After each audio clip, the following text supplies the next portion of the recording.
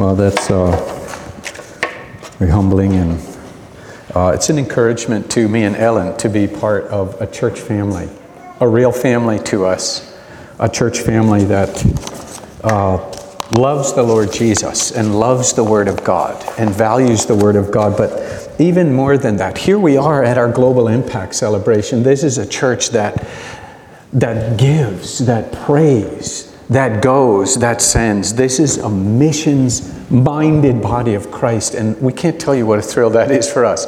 Because as Paul Davis told us last week, that's not always the case. A lot of churches have maybe lost the plot a bit in terms of God's work around the globe to bring the gospel to the nation. So thank you for inviting us. I think it's fair to say that we collectively, we care as a church family because of God's grace in our life, because of that Lord's Supper we celebrated this morning, because of His shed blood and broken body for us. We share this passion to see all hear about the love of Christ all over the globe, and to have the real life, the hope and healing that comes only through Christ Jesus. And so it's a joy to be part of that. Today, as this final day of our Global Impact celebration, it's encouraging to me that we're saying to one another and to God, we want to honor you and participate through faith giving, through this faith promise mechanism to say, we will give of what you've given us to be part of that. May God be at work in our hearts even today. Don't fill that card out until you're ready to, until God gives you what's on His heart for you to trust Him for this year. So as I've been thinking about today, about this special day, this Faith Promise Day, this last Sunday of our Global Impact celebration, I've been, as you know, Ellen and I, our ministry role is to come alongside and mentor and spur on the missionary workforce in our Pioneers mission. And we've been doing that all along. And I want to take a minute before we look into God's Word to encourage you, Woodland Hills Church family, that God is really at work around the world. I know you know that. I know we trust that. But in very, very clear and specific ways. We have heard just in the last 2 weeks from the Satolas and the Davises and from the Millers and from Amanda, and from John DeValve, and from Bob Hay, and we heard briefly from John Harrell, and we can see that God's at work. But just in our interactions with people that are in our Pioneers family, in the circle around me and Ellen, we've gotten to see reports of Muslim refugees coming to Christ in Cardiff, in Wales. Stories which I've already told you, most miraculous, of a growing fellowship of believers in North Korea. Stories among those whom we have been able to come alongside of an unprecedented openness to the gospel in Saudi Arabia. Don't give up. Praying and giving and sending and going. God is really at work. He's using you, and He's impacting the world through you. So in prayer and preparation for today, I was thinking about how God might want to use Woodland Hills to be a participant in His eternal redemptive purposes, in His mission of redeeming souls for His very own. And I felt God's nudge as I was praying to stay in the book of Acts. We've been exploring the book of Acts for a while now as a church family. And so as I was reading and praying, exploring, and as I studied, I was deeply challenged again in my own heart by Acts chapter 4 and the beautiful prayer of those early believers. A prayer where we see, a moment where we see prayer itself as the engine room of gospel witness. Prayer as the engine room of gospel witness. God's people participating powerfully in God's mission through prayer. Through prayer, changing the world. We see that small band of believers that prayed for boldness to speak God's word with boldness And God gave them boldness, and that has been bearing fruit ever since. In some way, if we traced the lineage, their faith, their prayer impacted even Woodland Hills. The gospel has come to us as a result of that. And so I would like to suggest today, as part of our Global Impact celebration, on a day when we're praying and trusting in our giving, I'd like to suggest that God's also calling us to prayer, world-changing prayer. And I'm thankful that we are a church that already prays. I'm a remedial learner and a slow learner, so we're going to actually look back again into the book of Acts and pay attention to something that we've already looked at once. Before I go any further, it's not just me that's focused on this idea of the centrality of prayer and missions. I'd like to read a few quotes to you. Probably more than I should, but I'm going to read them anyway, because they're quotes from missionaries, statesmen, and women. Their perspective on prayer. This is from J.O. Fraser, that pioneer missionary to the Lisu mountain people in southern China, northern Thailand, and across Southeast Asia. He said this: solid, lasting missionary work is done on our knees. One of the first and most important of those duties which are incumbent upon us is fervent and united prayer. William Carey, the father of modern missions, that pioneering missionary to the nation of India. Listen to this: the prayer power has never been tried to its full capacity.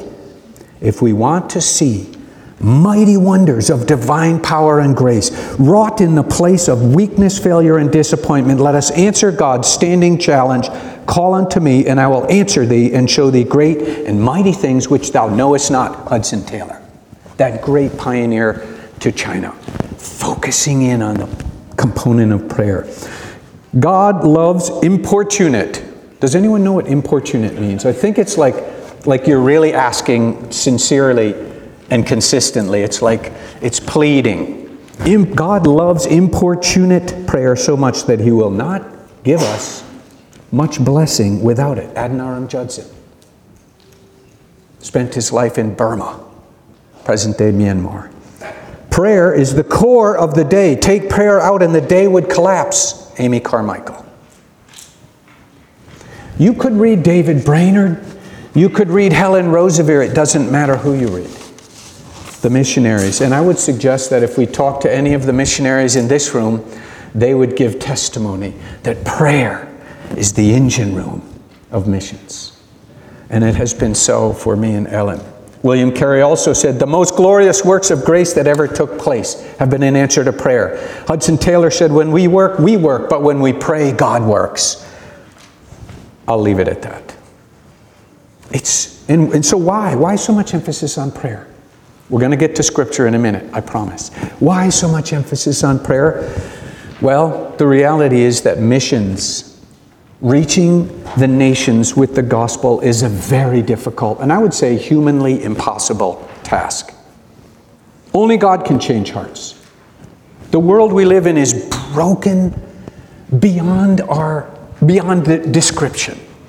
There's lostness and brokenness and neediness all around us. And those who don't know Jesus are without hope and without God in the world. And there's opposition on every side. You remember that Jesus said in Matthew 10, he said to his disciples, I'm sending you out as sheep among wolves. It's no small thing. You don't have to go to Burma or India or China to know that the world that doesn't know Jesus is not that receptive to the gospel. All you have to do is work somewhere or go to school or be a neighbor in Columbia, South Carolina, and you realize that eyes are blinded, ears are stopped unless God does something. God has to do the work. And we have the privilege in prayer of talking to the God who can change hearts. In Mark, Matthew, and Luke, Jesus said, they will deliver you up to tribunals and put you to death, and you will be hated by all nations for my name's sake. It's not an easy task. We heard from John DeValve this morning that 89% of the martyrs of these last decades or so are in Nigeria. That's where Boko Haram operates. Our missionaries work there. Do you know what the young men in those churches have come to our missionaries and said, what do we do? They're throwing bombs in our congregation. Do we protect our daughters and our wives and our grandmothers? Do we turn the other cheek? What do we do? It's not an easy thing to stand for Jesus. Missions is no small task. And it's a powerful thing that in prayer we have the privilege of calling on the one who truly can change hearts. We also have an enemy. Remember Ephesians 6, we wrestle not against flesh and blood, but against the rulers, against the authorities, against the cosmic powers over this present darkness, against the spiritual forces of evil in the heavenly places. It's a battle we're in. It's an eternal, cosmic battle. Doesn't feel all the time exactly like that. We're not wearing weapons that are visible and physical. We do have weapons that are spiritual, but we're in a battle for souls and for the worth of the one who has rescued us. And so we pray. And I'd like to say it this way. In one sense, it's almost as if we turn to God almost involuntarily. We say, oh God, will you please rescue my siblings who don't know you? Lord, I can't get through to this neighbor. My neighbor Michael, who's desperate. He's in despair. And we can't get through. God, would you do it? Would you reach into his life and will you rescue him from his despair? It's almost as if we have nowhere else to turn in our insufficiency and our neediness, but to the all-powerful, all-sufficient God. And we remember his goodness, his faithfulness, and his power in prayer, and his life in us as we draw near in prayer. And in prayer, we cling to him, and we say, just like we sang, you're my everything, and I will adore you. In prayer, we come to that place where he is everything again.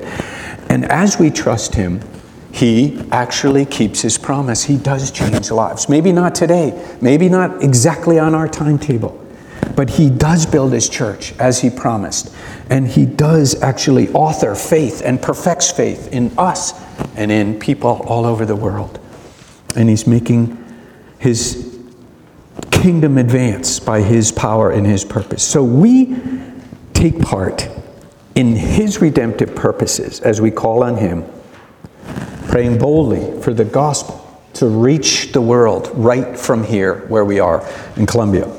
All right, well, let's look back in the book of Acts, and you might find this a little bit familiar. If you'll turn to Acts chapter 4, I'm just going to read about just a few verses, and I want us to learn a little bit about prayer from this beautiful, powerful prayer of the New Testament church.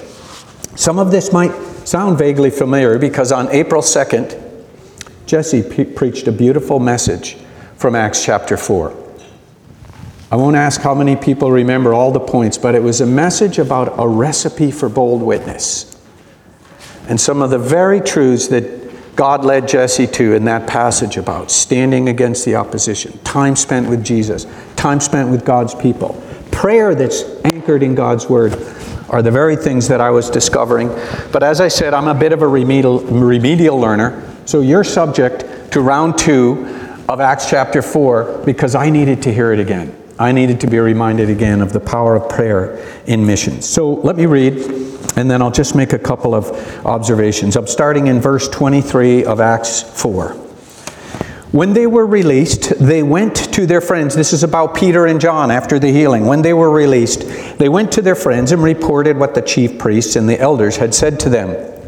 And when they heard it, they lifted their voices together to God and said, Sovereign Lord, who made the heaven and the earth and the sea and everything in them, who through the mouth of our father David, your servant, said by the Holy Spirit, why did the Gentiles rage and the peoples plot and invade? The kings of the earth set themselves, and the rulers were gathered together against the Lord and against his anointed.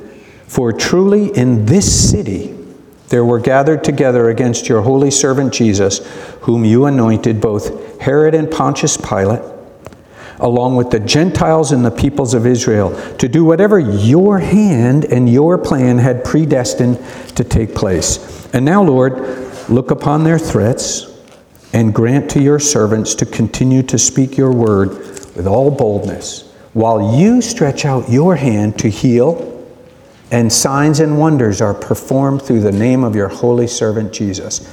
And when they had prayed, the place in which they were gathered together was shaken, and they were all filled with the Holy Spirit and continued to speak the word of God with boldness, the very thing they had prayed for.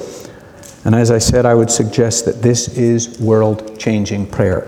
Well, a couple of things that we can learn from that. The background, you've already remembered from our journey through Acts, Peter and John. A paralytic was healed by God's power. The Pharisees and Sadducees didn't like it. They kept Peter and John in jail overnight. Then they brought them out and said, don't talk about this name Jesus anymore. And they said, well, you decide whether in whose name we should talk, but we can't stop talking about what we've seen and heard. It's a beautiful, powerful miracle. Very big impact in the community there in Jerusalem. And so we come to this moment where where this passage that we're looking at today, and you can see that the instant response of the early church was prayer. If you look in chapter 1, they were devoted to prayer. Chapter 2, they devoted themselves to prayer. Chapter 3, they devoted themselves to prayer. Prayer was almost the instinctive, involuntary response. God, what are we going to do? The Sanhedrin's against us. The Romans are against us. We need you. And so they come to this moment of need, and they respond in prayer. So a few observations that I think will be powerful for us, that are instructive for us, that might help us as a church that already does pray together. The first is that they were together. It's interesting that Peter and John, it says, went to their own. I'm grateful for Paul's kind words today, but we feel like you're our own. Like we belong to you. You know what I mean? We're so grateful. Honestly, we're so grateful for your prayers and the financial support that the church sends to us. But it's way, way, way deeper than that. Like, it's a family that's whose lineage is because of the work of Jesus Christ and our entrance into that family of God. And we feel like, and I hope that you do as well. And when we come to Embassy on a Sunday night, we have that feeling like, wow, we're home, where we belong with our people. And I think that's part of what the body of Christ is to foretaste what eternity will be of real fellowship, real body life as those who follow Christ. And so I find it encouraging, and I think it's instructive for us that it's good for us. We gather on Fridays. I don't always make it. We have home groups. We pray here in our sanctuary. We have Embassy. There's many ways we're praying as a church. But I wonder, maybe God wants to take us even deeper into this ministry, missions engagement in prayer. The second thing I want to pay attention to is this one voice and one passion. You'll notice that it said that they lifted up their voices together. There's actually a really interesting Greek word there. It's called, it's a strange word. It says it's homothumadon. And what it really means is that there's a singularity of content and passion.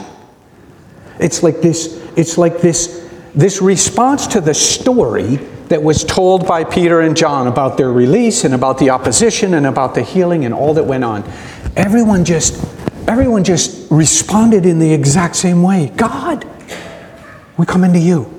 There was this singularity, an irrepressible kind of shared passion. I think I saw this in another context that I wish was almost equaled here or not just in our church, but in the body of Christ. I was in Australia not that long ago, a few years ago, at doing some ministry, and on one of the free evenings, I went with my buddy Andrew Russell to an Aussie Rules football game. Has anybody seen Aussie Rules football? It's one of the best sports you'll ever see. It's a nonstop, there's no pads, there's nothing. It's just running and wild.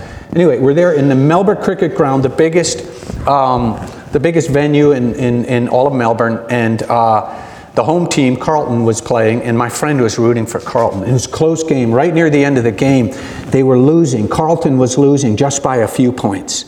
And the action on the field became very intense. And even though there was noise here and there, you could feel this kind of silence in the whole stadium.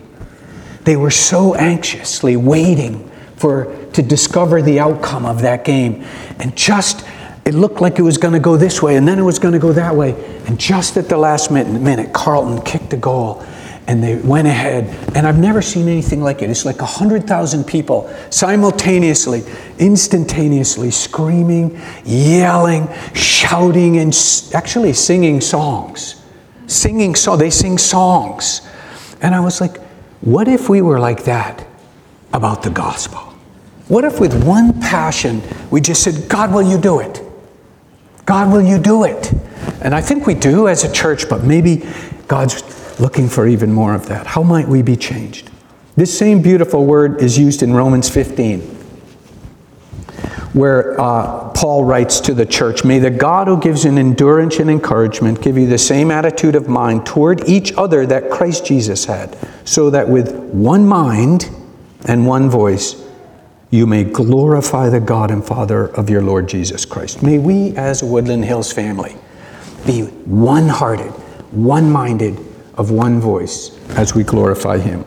So three really quick things that I learned about prayer, world-changing prayer from this prayer. The first is it's prayer assured of God's sovereignty. This prayer is a prayer assured of God's sovereignty. The very first word they say, after hearing about the opposition and about the threats, the very first word they say is despota, a Greek word. You know what we get from that? Despot. Despota is not used very often in the New Testament. It's a bit of an unusual name for God. But it means this. It means one who is in absolute dominion without limit or restraint. And it means and implies with that a posture of submittedness to the one who has absolute authority over all things. And they unfold that talking about Him as creator, the one that every quark and every electron obeys, that every molecule is held together by, that all the fish in the sea and the ellipses of every planet hurtling through space are under His control. Not to mention the activities during David's time in Psalm 2 and the activities that happened in Jerusalem. It's a declaration of what's true about God, His sovereignty. For this fledgling church, in the face of overwhelming difficulty, this was their first God. Sovereign One. Sovereign One. We have to pray in the light of God's. Prayer doesn't make sense otherwise, does it? Why would you pray to anyone other than the God who reigns and rules over it all?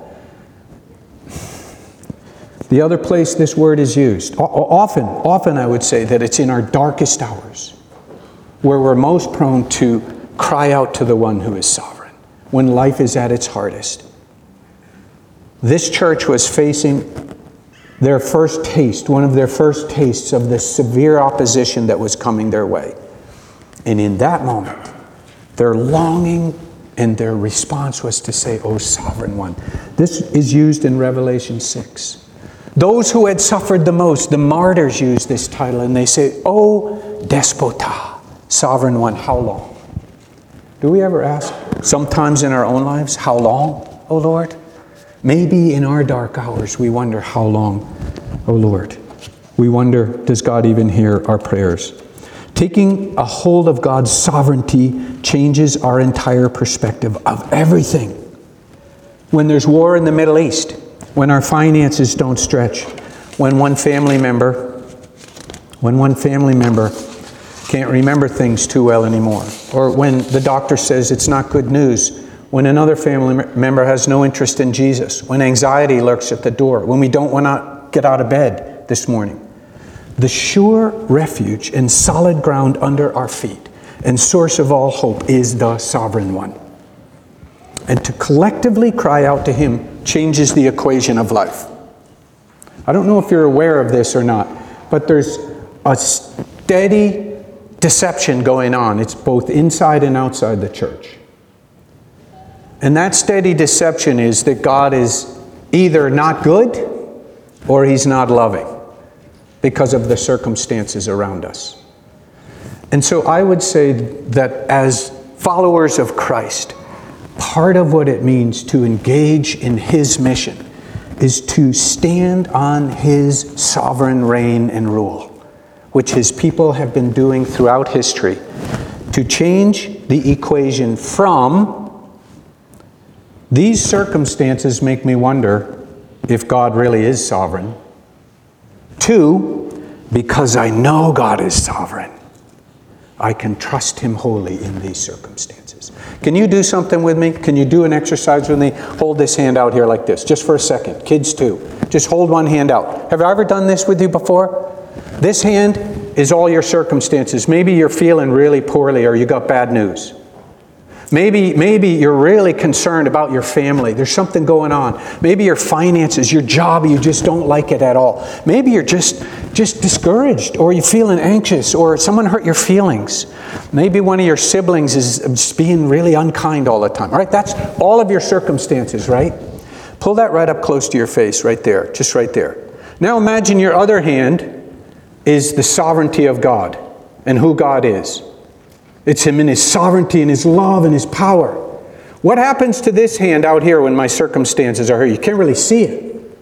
Now what happens if you do this? Do this with me. Switch it. There's God's sovereignty and I see it as clear as day. All my circumstances are behind it. Thank you for doing that with me. When you're struggling with the circumstances, just remember that. To put God's sovereignty. So assured of God's sovereignty, this unshakable assurance of God's sovereignty characterizes world-changing prayer. Secondly, aligned with God's Word. Prayer that's aligned with, Jesse talked about this back in April. The believers took hold of the truth of God's Word and aligned their thoughts with that truth.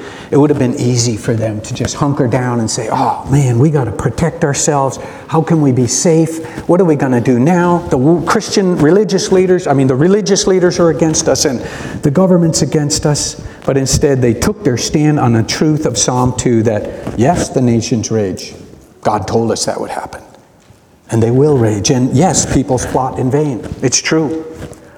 We already know that. They took their stance on the fact that Jesus is God's anointed Messiah, that leaders gathered by God's purpose and plan. And we too are living in a world of confusing lies of Satan. We can follow the example of this early group of Jesus followers by letting our prayers be filled with Scripture. Paul did that this morning. He prayed a psalm over us and over today as part of our global global impact celebration. So to come to God in prayer, and this is part of what I want us to remember today, to come to God in prayer, standing on the truth of His Word, is a way to join the eternal battle for souls, to defiantly hold our ground in an intense cosmic struggle. It's better than video games, trust me. It's way better than video games. It's taking every thought captive to make it obedient to Christ. This kind of prayer, privately or corporately, is reaching into eternity and engaging in the heavenly realms for God's glory. We don't have superhero powers, but we have access to the one who does. And so aligning our own thoughts and our prayers with God's Word puts us in the place of being able to offer world-changing prayers. Corrie ten Boom says it like this: the wonderful thing about praying is that you leave a world of not being able to do something and enter God's realm where everything is possible. Isn't that awesome? You kind of escape to reality, not from reality. You escape to the place where God is real. He specializes in the impossible. Nothing is too great for His almighty power. Nothing is too small for His love.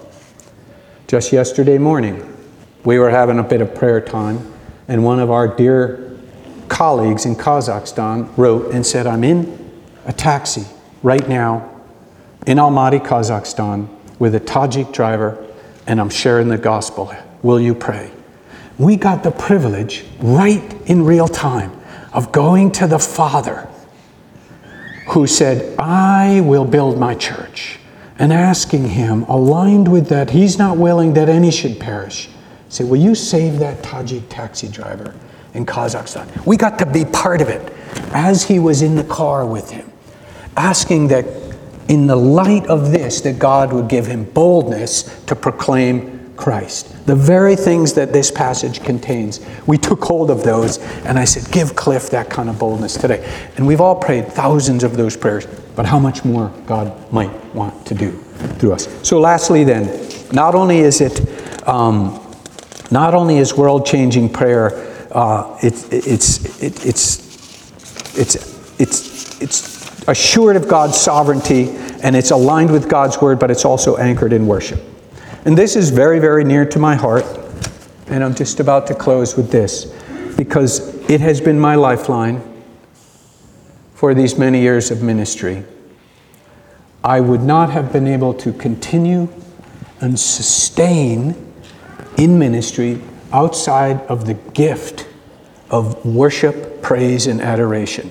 And I thank God that this morning the worship team led us into the very throne room of God, and I myself need to go there every single day. My Ghanaian friend, JFK Mensah, he tells me all the time, I need to go to heaven.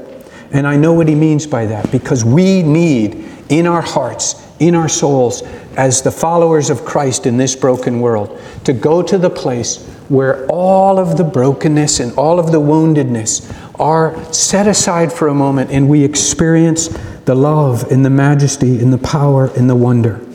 To be embraced and held in his love, to feel the awe and wonder of his presence, and to enter an eternal realm so much bigger, and to be filled with new joy and energy from him. That's what we need as we participate in his mission through prayer. Andrew Murray, in his wonderful book, Humility, wrote, each time before you intercede, be quiet first and worship God in his glory. Think of what he can do and how he delights to hear the prayers of his redeemed people. Think of your place and privilege in Christ and expect great things from him. As we pray, worship.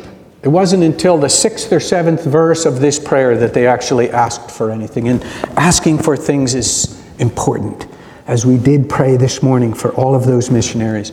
But there's something so profoundly powerful about declaring and ascribing and reminding ourselves of who God really is. It changes our hearts, changes the way we view each person we walk by, and our view on all the circumstances. So today, as we finish up this year's Global Impact celebration, may God not only stir us to give sacrificially in our faith promises, but may he also stir in us a new desire to take a step forward in prayer. Let the conclusion of the matter be this, that we resolve to participate ever more in his global mission through spending time in private, family, and corporate prayer, filled with worship, filled with his word, and anchored in his sovereignty. May he do that for us as a congregation, even to expand his kingdom around the world. Father, we trust you now as we turn our hearts toward this faith promise moment. Would you act on behalf of your own kingdom? Would you expand your kingdom through this small act of faith from Woodland Hills Community Church? Use us for your glory, I pray. In Jesus' name, amen.